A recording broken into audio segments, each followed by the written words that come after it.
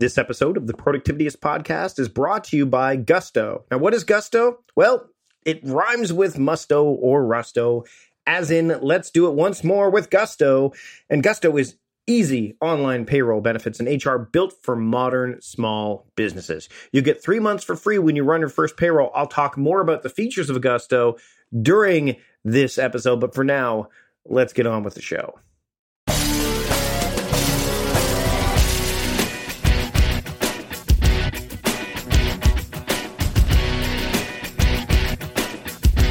Welcome to the Productivityist Podcast. I'm your host, Mike Vardy, and this week on the show, I am holding a book that I have been poring over numerous times. There's lots of great value in this book, and there's lots of great value in this discussion today that I have with James Clear, the author of this book, Atomic Habits, an easy and proven way to build good habits and break bad ones. I've known James for a number of years. This is the first time I've had the chance to chat with him on one of the podcasts that I've hosted.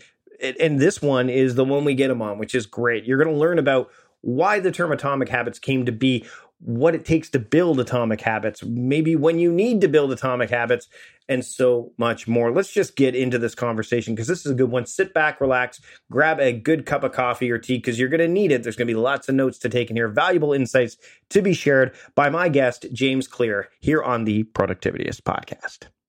I'd like to welcome James Clear to the Productivityist Podcast. Thanks for joining me, James. Yeah, absolutely. Thanks for having me on. So you are the author of Atomic Habits, an easy and proven way to build good habits and break bad ones. And this book, like we were just talking about before we started, it is a deep read. And for me, like I'm going through, it's not something that you can sit and read in one fell swoop. It's almost like you have to read it at an atomic pace to a certain extent. This has been the kind of a long journey for you to get to this book. And can you kind of touch on why, because there are other habit books out there. I mean, Charles Duhigg's got The Power of Habit. I mean, habits they're kind of like they're trendy right now, habits, rituals, all that stuff, especially when you're talking about things like living with intention. What was the impetus behind you saying, I've got all this work online. I want to write a book about it. I want to dig deep into it. Like, what was the cause and what was the journey like for you as you put this thing together? Well, the journey involved a lot of suffering. We can get to that later. But I think there are two main lenses to look at this book through. So the first is anytime you sit down to write a book, like for me, I spent 3 years writing about habits. Then I signed the book deal. Then I spent 3 years researching and writing the book itself. So it was a big commitment. And so if I'm going to spend that much time on something, if I'm going to be spending my career, my life on something, I want the topic to be important enough that it feels like it's worth the effort. And there are not many topics in life that I feel like pass that threshold, but habits are one of them. And partially that's because we all have habits. We're all building them anyway. And so the question is like, well, if you're going to be doing this every day, is there a way to design it in your favor rather than to just kind of have them happen to you? And the more that I studied them and thought about them and started experimenting with things on my own site and writing and in my own life, the more I felt like, yeah, it is possible to design these with a little bit more intention and clarity. And then the second thing is, you're right. There are a lot of habit books that have been written and quite a few good ones that are out there. But if you look at a lot of the 3-star reviews for those books or some of the common critiques for them, they'll say things like, really well written, great storytelling, or very interesting science, but I'm still left wondering, how do I apply this? Or, like I wish there were better action steps or something like that. And so I wrote Atomic Habits to be the definitive book on how to build a good habit and break a bad one. It covers a lot of science. It talks about how they work and, how habits are formed in the brain and why they're important.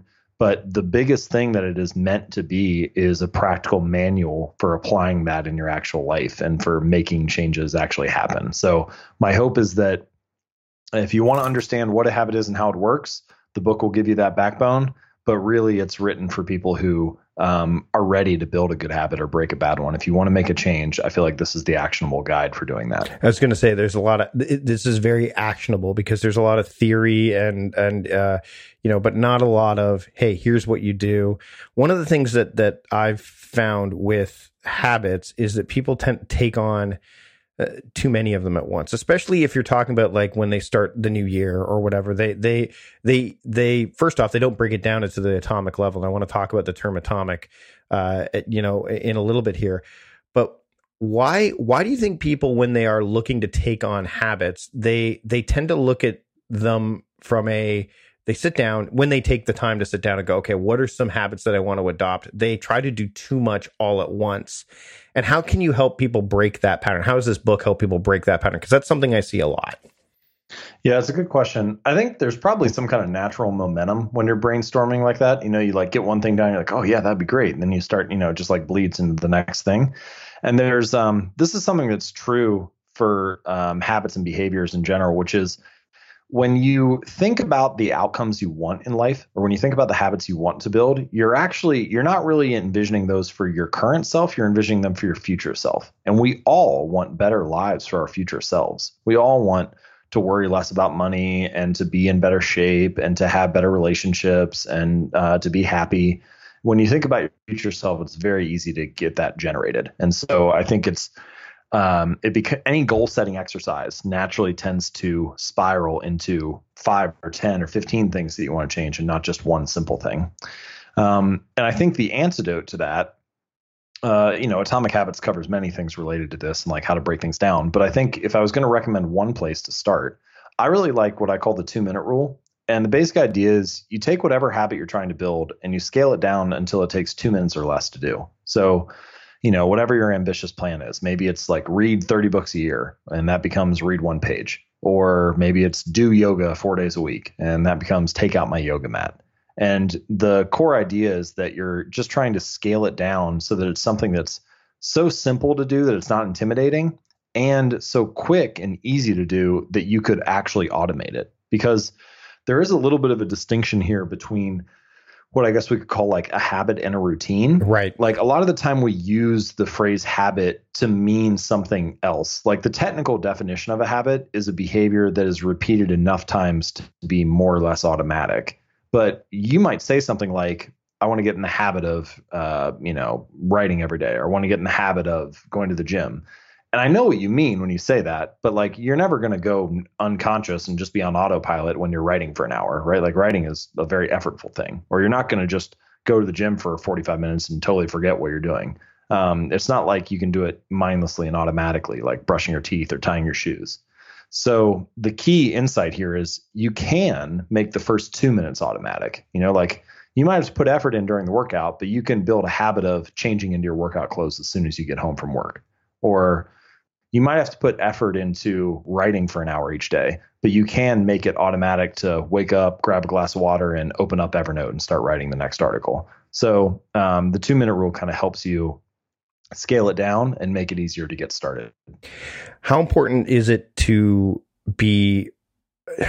slow down when you're trying to develop a habit? So let me give you an example. You talked about workout clothes, and I've been reading a lot of articles about, especially, as you get closer to the end of the year and people talking about how to be more productive. Fast Company brings out their annual list of the most productive people and their thoughts.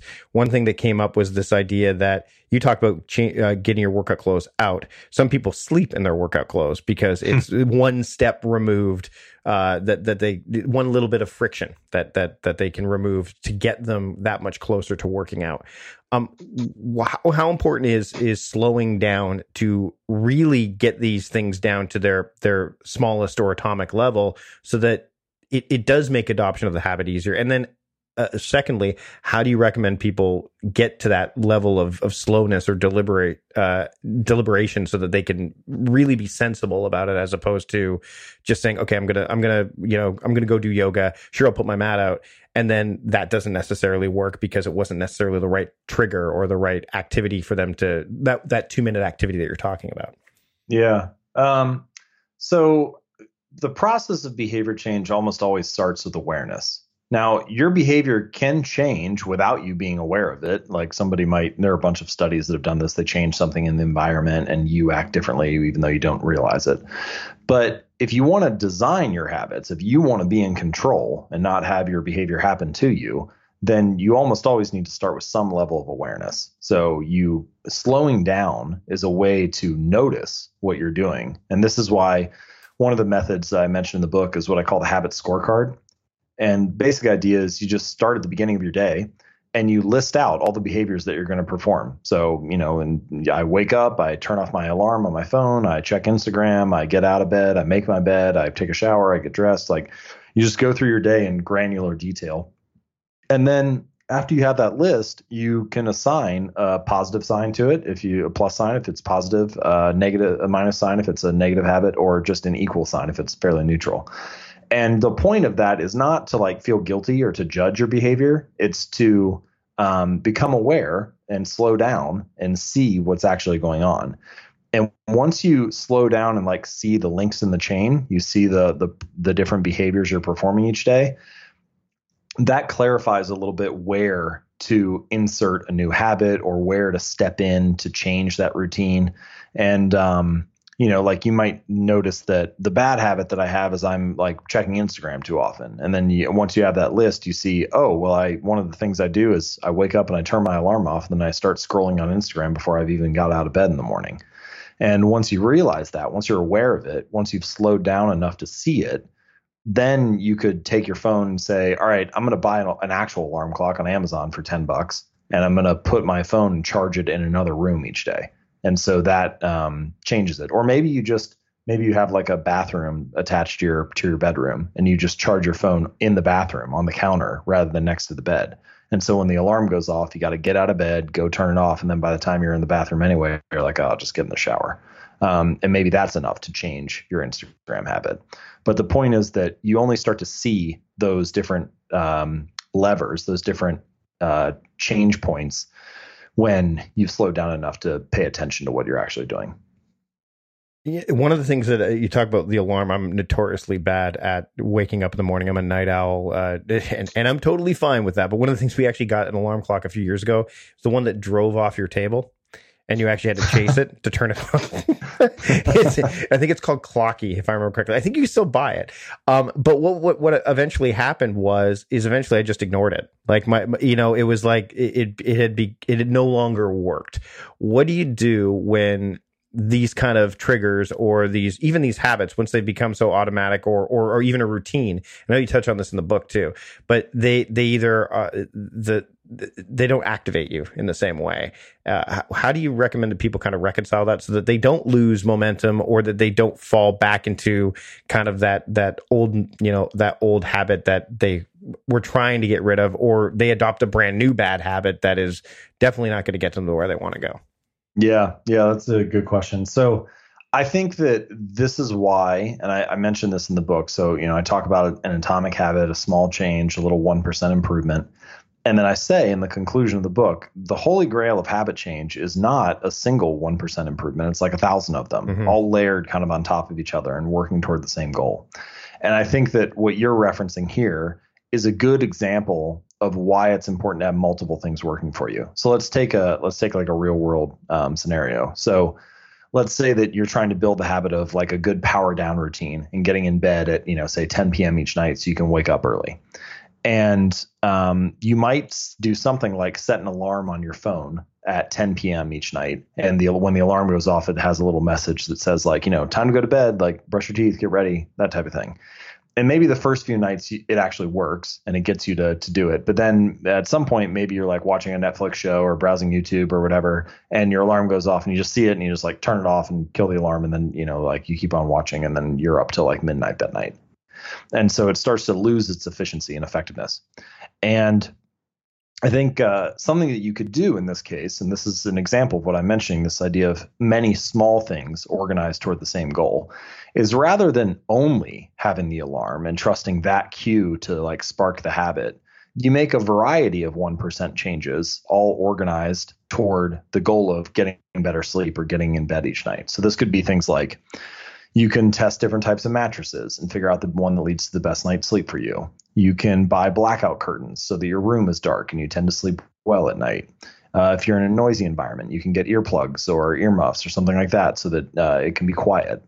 You can buy, there's a device called the Chili Pad that you can put on your mattress that basically keeps your bed at the ideal temperature to sleep so you don't get too hot or too cold while you're in bed. And then you can have your little alarm on your phone to remind you, hey, it's 10 p.m., time to go to sleep. But you can also do some other stuff. Like one of my favorites is you can buy an outlet timer, which is it's a little device. It's kind of like an adapter or a surge protector, and you plug it into the outlet, and then you plug your electronics into that that outlet timer, and you can set the timer to kill the power from that outlet at a particular time. So one of my friends, he bought one and he plugged his internet router into it and then set it to kill the power at 10 p.m. each night. So it gets to 10, can't watch Netflix, can't browse the web. It's time to go to bed. And things like that. I love little solutions like that where it's, I just named 5 or 6 things, but imagine you have all 5 of those working for you. Suddenly the habit of getting in bed at 10 and getting a good night's sleep becomes easier because you're not relying on one thing. You have a variety of them. Yeah, I mean, I've put this in place to make sure, because as a night owl, I will stay up past 1:30 if I'm in a modality that, but I've got screen time set up on my iPad. So at 1, I get a warning. I'm like, okay, but then part of my brain goes, well, yeah, but I still want to do this. So how do I find another way? And there's over time, I've had to set up about 4 or 5 different blockades. It's kind of like the rat in a maze thing, right? Well, I'm going to go this way. Oh no, I can't go this way. Oh, I can't go. And then eventually, like, okay, well, I guess I'm going to go to the place that the wise Mike who set it up, 3, 4, 8 months ago said, no, we set 1:30 as your bedtime because you need to get up at 8:30 because your kids have to go off to school. And, your wife needs you to do that. So I think that's a really good point is multiple triggers, multiple avenues, because that just provide, I guess, enough friction, right? Like just enough to make it either terribly inconvenient or just an aggravant to aggravate you enough to go, okay, you know what? That's right. I should go to bed now. Right. Yeah, I think that's right.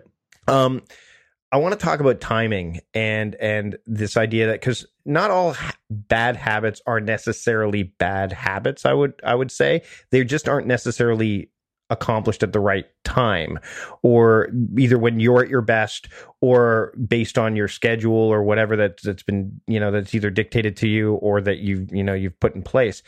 Checking email, Instagram would be a good example of that. How do you determine, how do you set that up so that, the bad habit that is done, that isn't a bad habit on its face, but is placed in a poor time? How do you kind of reconcile that? Because I think that's an issue that a lot of people come across, because they have to check email, they have to do this, but they're not placing it at the best or more optimal time of day or day of week or whatever to work on it. Oh man. Yeah. Questions like this is a good question because it's a really hard situation when you have what I guess you would call, you're not looking to eliminate a behavior, you're looking to curtail it or like keep it in its place. And doing something a lot is hard, but you could like organize your day around it and you can get that done.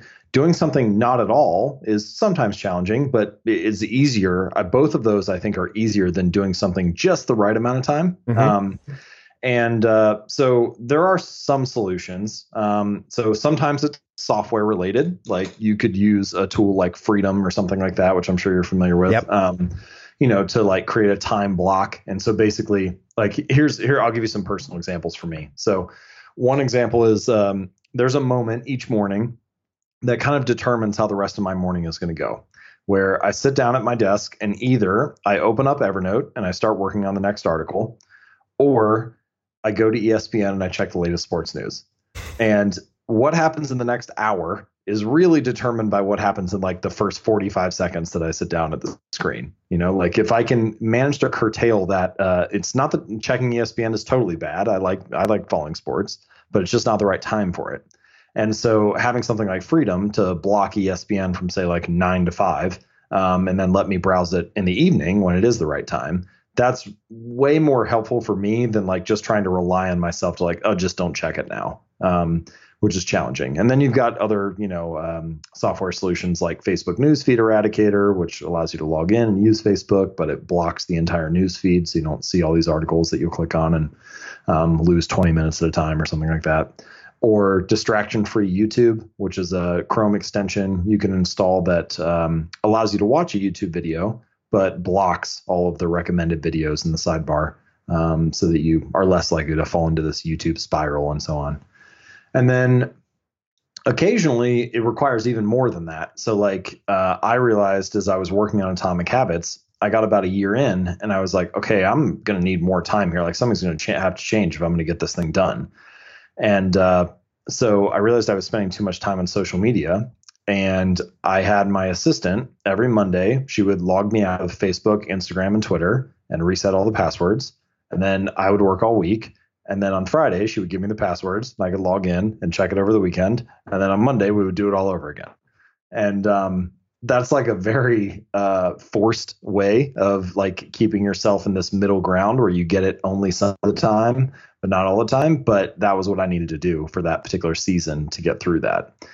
And so solutions like that can help. But that idea of like, okay, I want to do something, but just not that much, it can be challenging. Another one is alcohol consumption.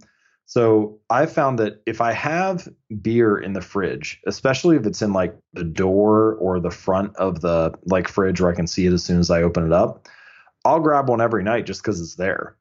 But if I tuck it all the way in the back underneath the shelf so I can't see it when I open the door, sometimes it'll sit there for weeks without me even realizing it. And so environment design can help a little bit for some of those things. It's not going to like curb a true addiction, but if you can make your bad habits less visible, then often you will only do them when you actually consciously think of them and not do them just because it's visible and you can see it and it's just a response to the environment. Right. You talked about seasonal. You talked about seasons there, and I think that's an interesting thing to wander down for a little bit, is that not all habits or activities are consistently done year round, right? So, this idea of seasonal work and seasonal habits, is that something that you dive into at all in the book? I mean, I want to make sure that people who are listening go, yeah, I need to do this, but not every day.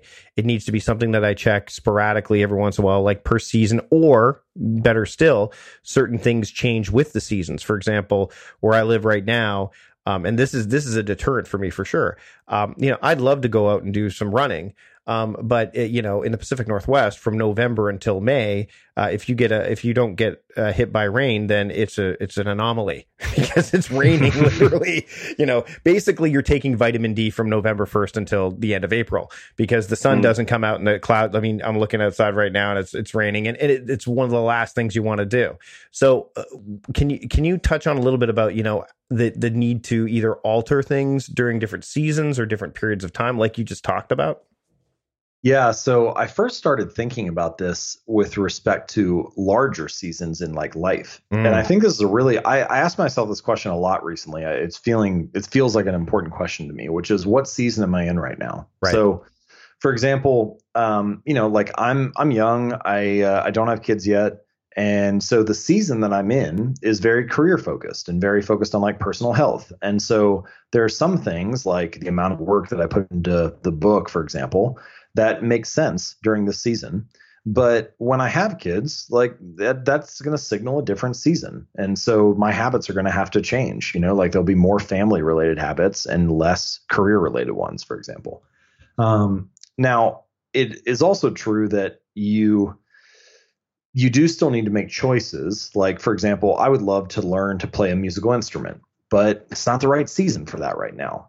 Yeah, I don't have kids. I have time to do it. But every hour that I would put into learning the guitar or something is an hour that I don't get to put into writing or building finishing the book or building my business and so on. And so it just isn't the right season for that. So habits change with seasons, and that's fine. I think a lot of the time, especially I just spoke at an event last week, and a young mother came up to me afterward and was all worried about the fact that, like she isn't able to do some of these things that she was able to do 2 years ago before she had her little toddler.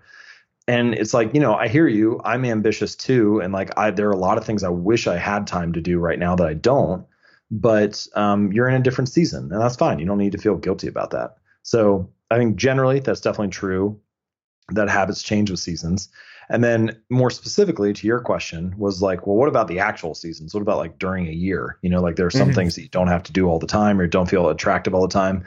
You mentioned running outside in the rain in the Pacific Northwest. I've had other readers tell me, try working out in a gym in Austin, Texas in July. It's like, no thanks. Yeah. There are a lot of people who are like, I like lifting weights, but not that much, And so you are contingent on your environment a little bit there.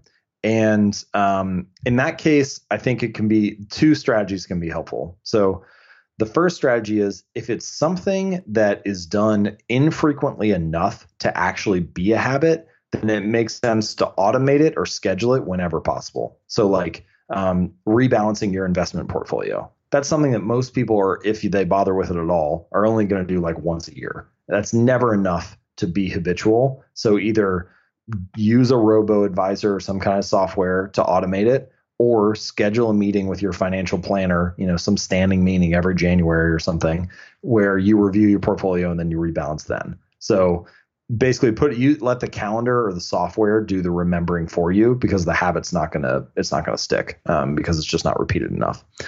The second strategy though is that even if the environment is not primed for the behavior you want to build, you'll still stick to it if there's a strong social reason.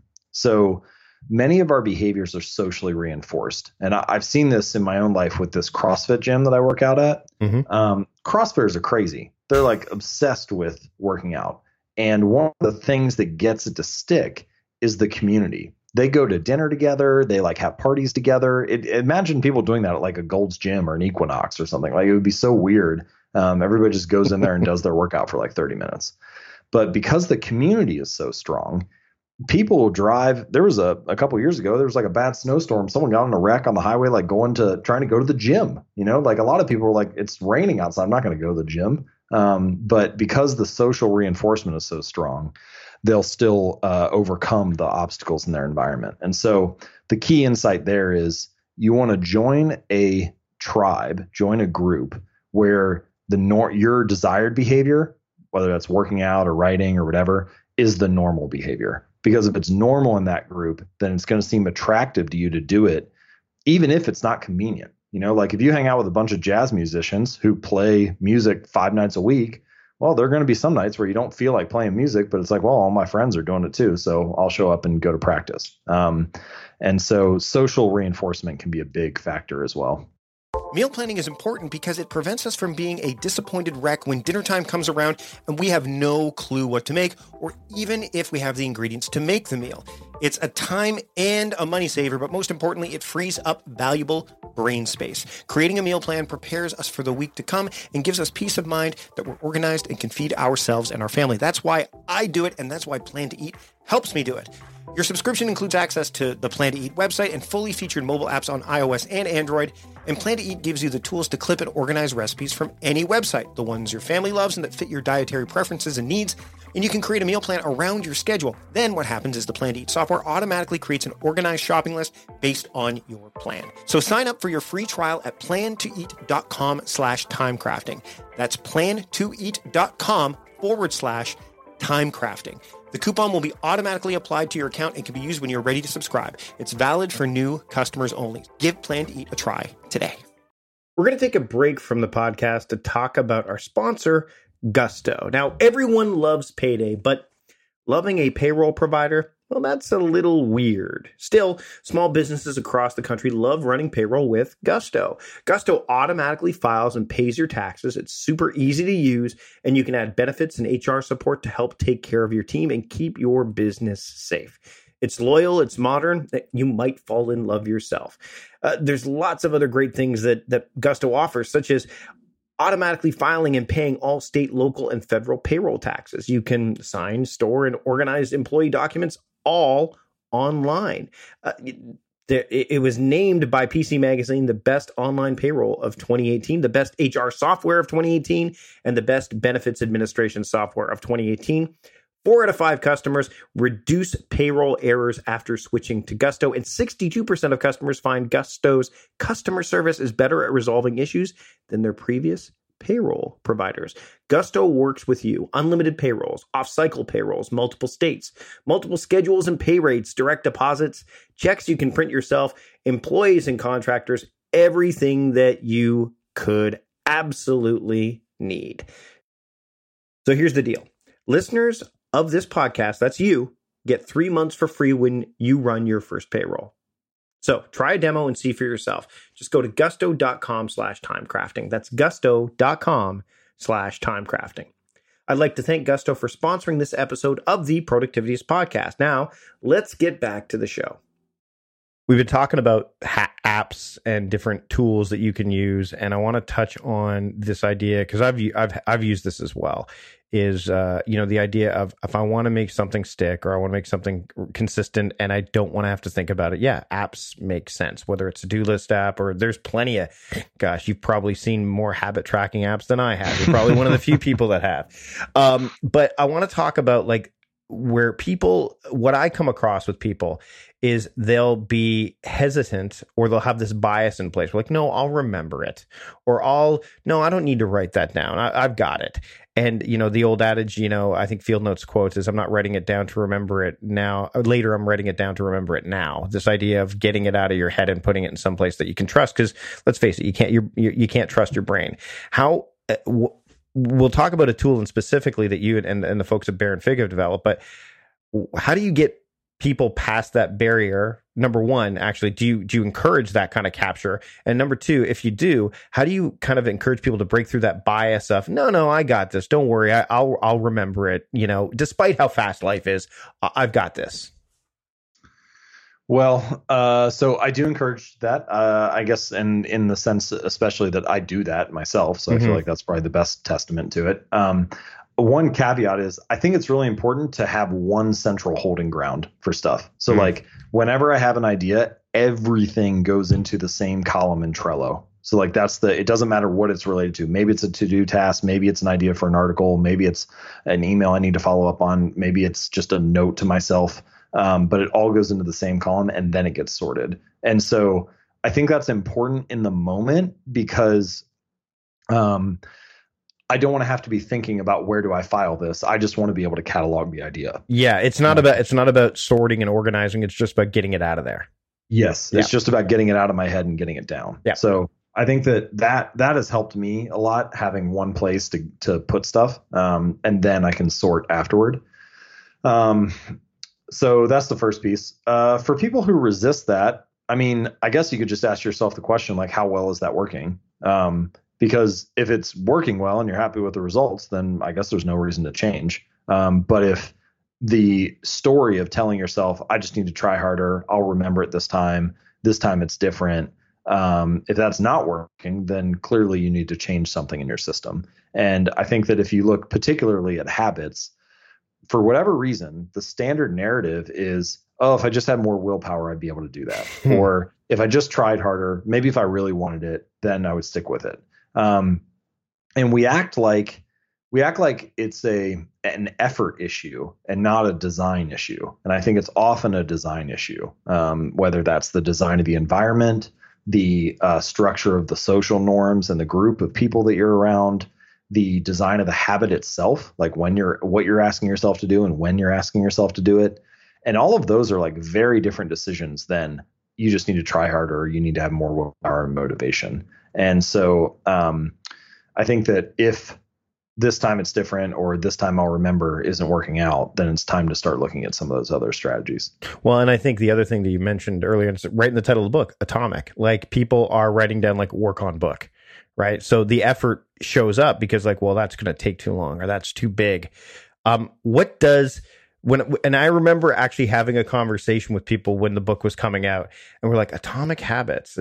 For me, it was interesting because I didn't think of habits at that kind of with that kind of connotation attached to it. I definitely, and I've written about this. I actually there's a Medium article. I'll link to it. I actually quote you from an article I think that you wrote for Susan Cain for her Quiet Revolution. I think that you were. Yeah. I said this is what it broke down to. So you can read that if you don't want to hear James talk about the 3 different reasons what atomic means. But for me, it was like, I wrote it because I talk about a project has particles. So I kind of like said, hey, let's riff on this a little bit, because I think most people will write down a project.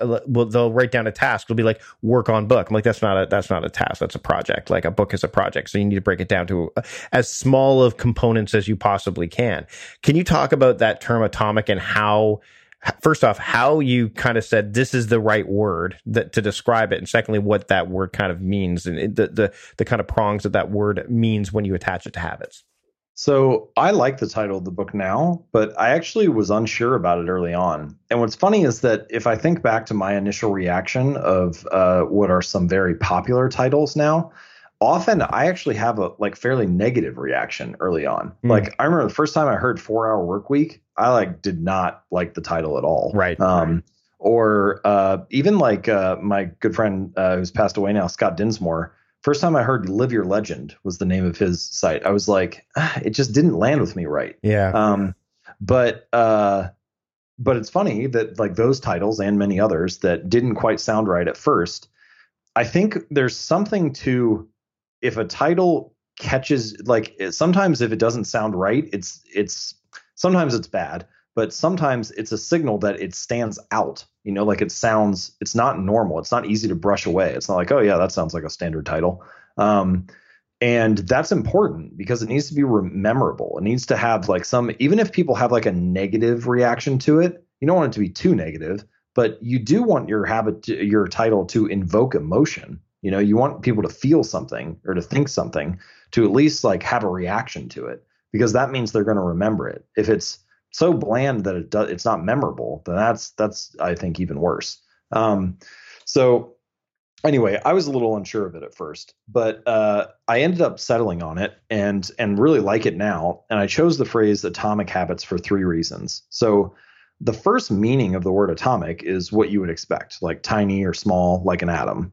And that's a key piece of my philosophy. Habits should be small and easy to do. The second meaning, and the one that's often overlooked, is an atom or atomic also means the fundamental unit in a larger system. So atoms built into molecules, molecules built into compounds, and so on. Kind of like how you said, what are the particles of your project? Tasks built into projects. Right. And I think we could say that habits are kind of like the atoms of our lives in a way. They're like these little routines, these tiny behaviors that you do.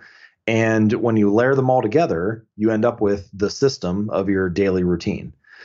And then the third meaning of atomic is the source of immense energy or power, like atomic bomb, that kind of thing. And I think that if you combine all 3 meanings, then you understand the narrative arc of the book. And this is why I ultimately settled on the title, is because if you make changes that are small and easy to do, and you layer them on top of each other like units in a larger system, then you can end up with some really remarkable or powerful results in the long run. Well, and I think the other thing you mentioned, Tim Ferriss's 4 Hour Work Week, on its face, it's like, you mean I only have to work 4 hours a week? And really it means no, it only feels like you're working 4 hours a week. That's really kind of the crux of it, right? So I think that I wanted to bring that to the attention of people, because the term atomic, it's one of those things where it's like, I think people, like you said, at their face are going to go, tiny, the building blocks. But, the more, and again, going through the book, what I loved is there's the actionable component to it, which is so critical because, like you said, there's lots of theory, there's lots of science around the cue, routine, reward, all that stuff. But okay, how? And we talked about apps, and I use apps as well, but I'm also a bit of a paper junkie. And anyone who's followed my work for a while knows that I'm a huge fan of Baron Fig stuff. My wife is like, you cannot buy any more pens. You cannot, what are you doing? You don't need 7 Squire pens. I'm like, yeah, but this one's orange. So you and the folks at Baron Fig have put together a product that kind of, you talked about the power of a system and stuff like this. Can you touch on it a bit? Because I know I've talked to Joey about it as well, who's the founder and CEO. But I want to talk a bit about what brought you to the table with this, and when you were kind of putting this thing together, was there hesitation? Because I know that it's very, it's very personal and very subjective, and all of a sudden you're putting this framework in place that might almost feel too rigid and maybe not fluid enough for people to kind of work with. So can we touch on that a little bit? Yeah. So as you mentioned earlier, I have seen many, many habit apps. I get pitched them all the time and asked for my thoughts on them and so on. So I've seen a lot of digital solutions. I've also seen quite a few manual solutions, whether they're productivity journals or daily journals or gratitude journal, things like that, whatever it is related to building some kind of habit. I've seen a lot of those. And my typical complaint with any of these systems is that they are too rigid and fixed. If you take most of the journals that are out there, they don't look like a notebook. They look like a template. Like you're being handed a sheet that says like, fill out, these are going to be your top 3 things for the day. And these are the 5 things you're grateful for. And these are the whatever, the different things that you have to, your most important task, or the date goes up in this top right corner or whatever. And if you want to do anything outside of that template, that piece of paper becomes useless, because that's what it's like, literally printed. It's not a notebook where you can write. So Baron Fig, I think, produces the highest quality notebooks that you can find. They're certainly one of the premier manufacturers of notebooks and accessories, pens, and so on. So I thought they were great to partner with. Quality is really important to me. And then secondly, from the very beginning, I wanted to solve that problem of how do we create a notebook or a journal that makes it easier to build habits, is actually useful in daily life, but is not so fixed that you can only do it the way that, we're saying to do it. And so what we settled on is the vast majority of the journal. It's called the Habit Journal. It's called the Clear Habit Journal. And the vast majority of it, like 180 pages or so, is what we call a split grid, but it's basically a dot grid. And then it has a few custom markings on it that make it easier to divide the page into halves or thirds. So if you're into bullet journaling or making some of those kind of layouts, it'll be like super simple for you to use. You don't have to count dots or anything. And there are, so anyway, the majority of it is you can use it the same way that you would use any dot grid notebook. And then at the very beginning and the very end, there are 2 sections that are particularly useful. There's a section at the beginning called 1 line per day that makes it as easy as possible for you to build a daily journaling habit. And basically there are 31 lines on each page, and you can create a prompt for yourself. Like the one that I've been using is what happened today. And so each day I just write down where I am and 1 sentence about what I did. And so suddenly I'm looking back on it now. It's the first time that I've actually stuck to a journaling habit each day. I think a lot of people don't journal because they think it needs to be, like a page or paragraphs or something like that. And they do it for a week, and then it starts to feel like a hassle. And so the idea, similar to the 2-minute rule that we talked about earlier, is to make it as simple as possible to build a journaling habit. So that's the section at the very beginning. So there are 12 pages for that. So 1 for each month. And then there's a section at the very end that has a habit tracker template.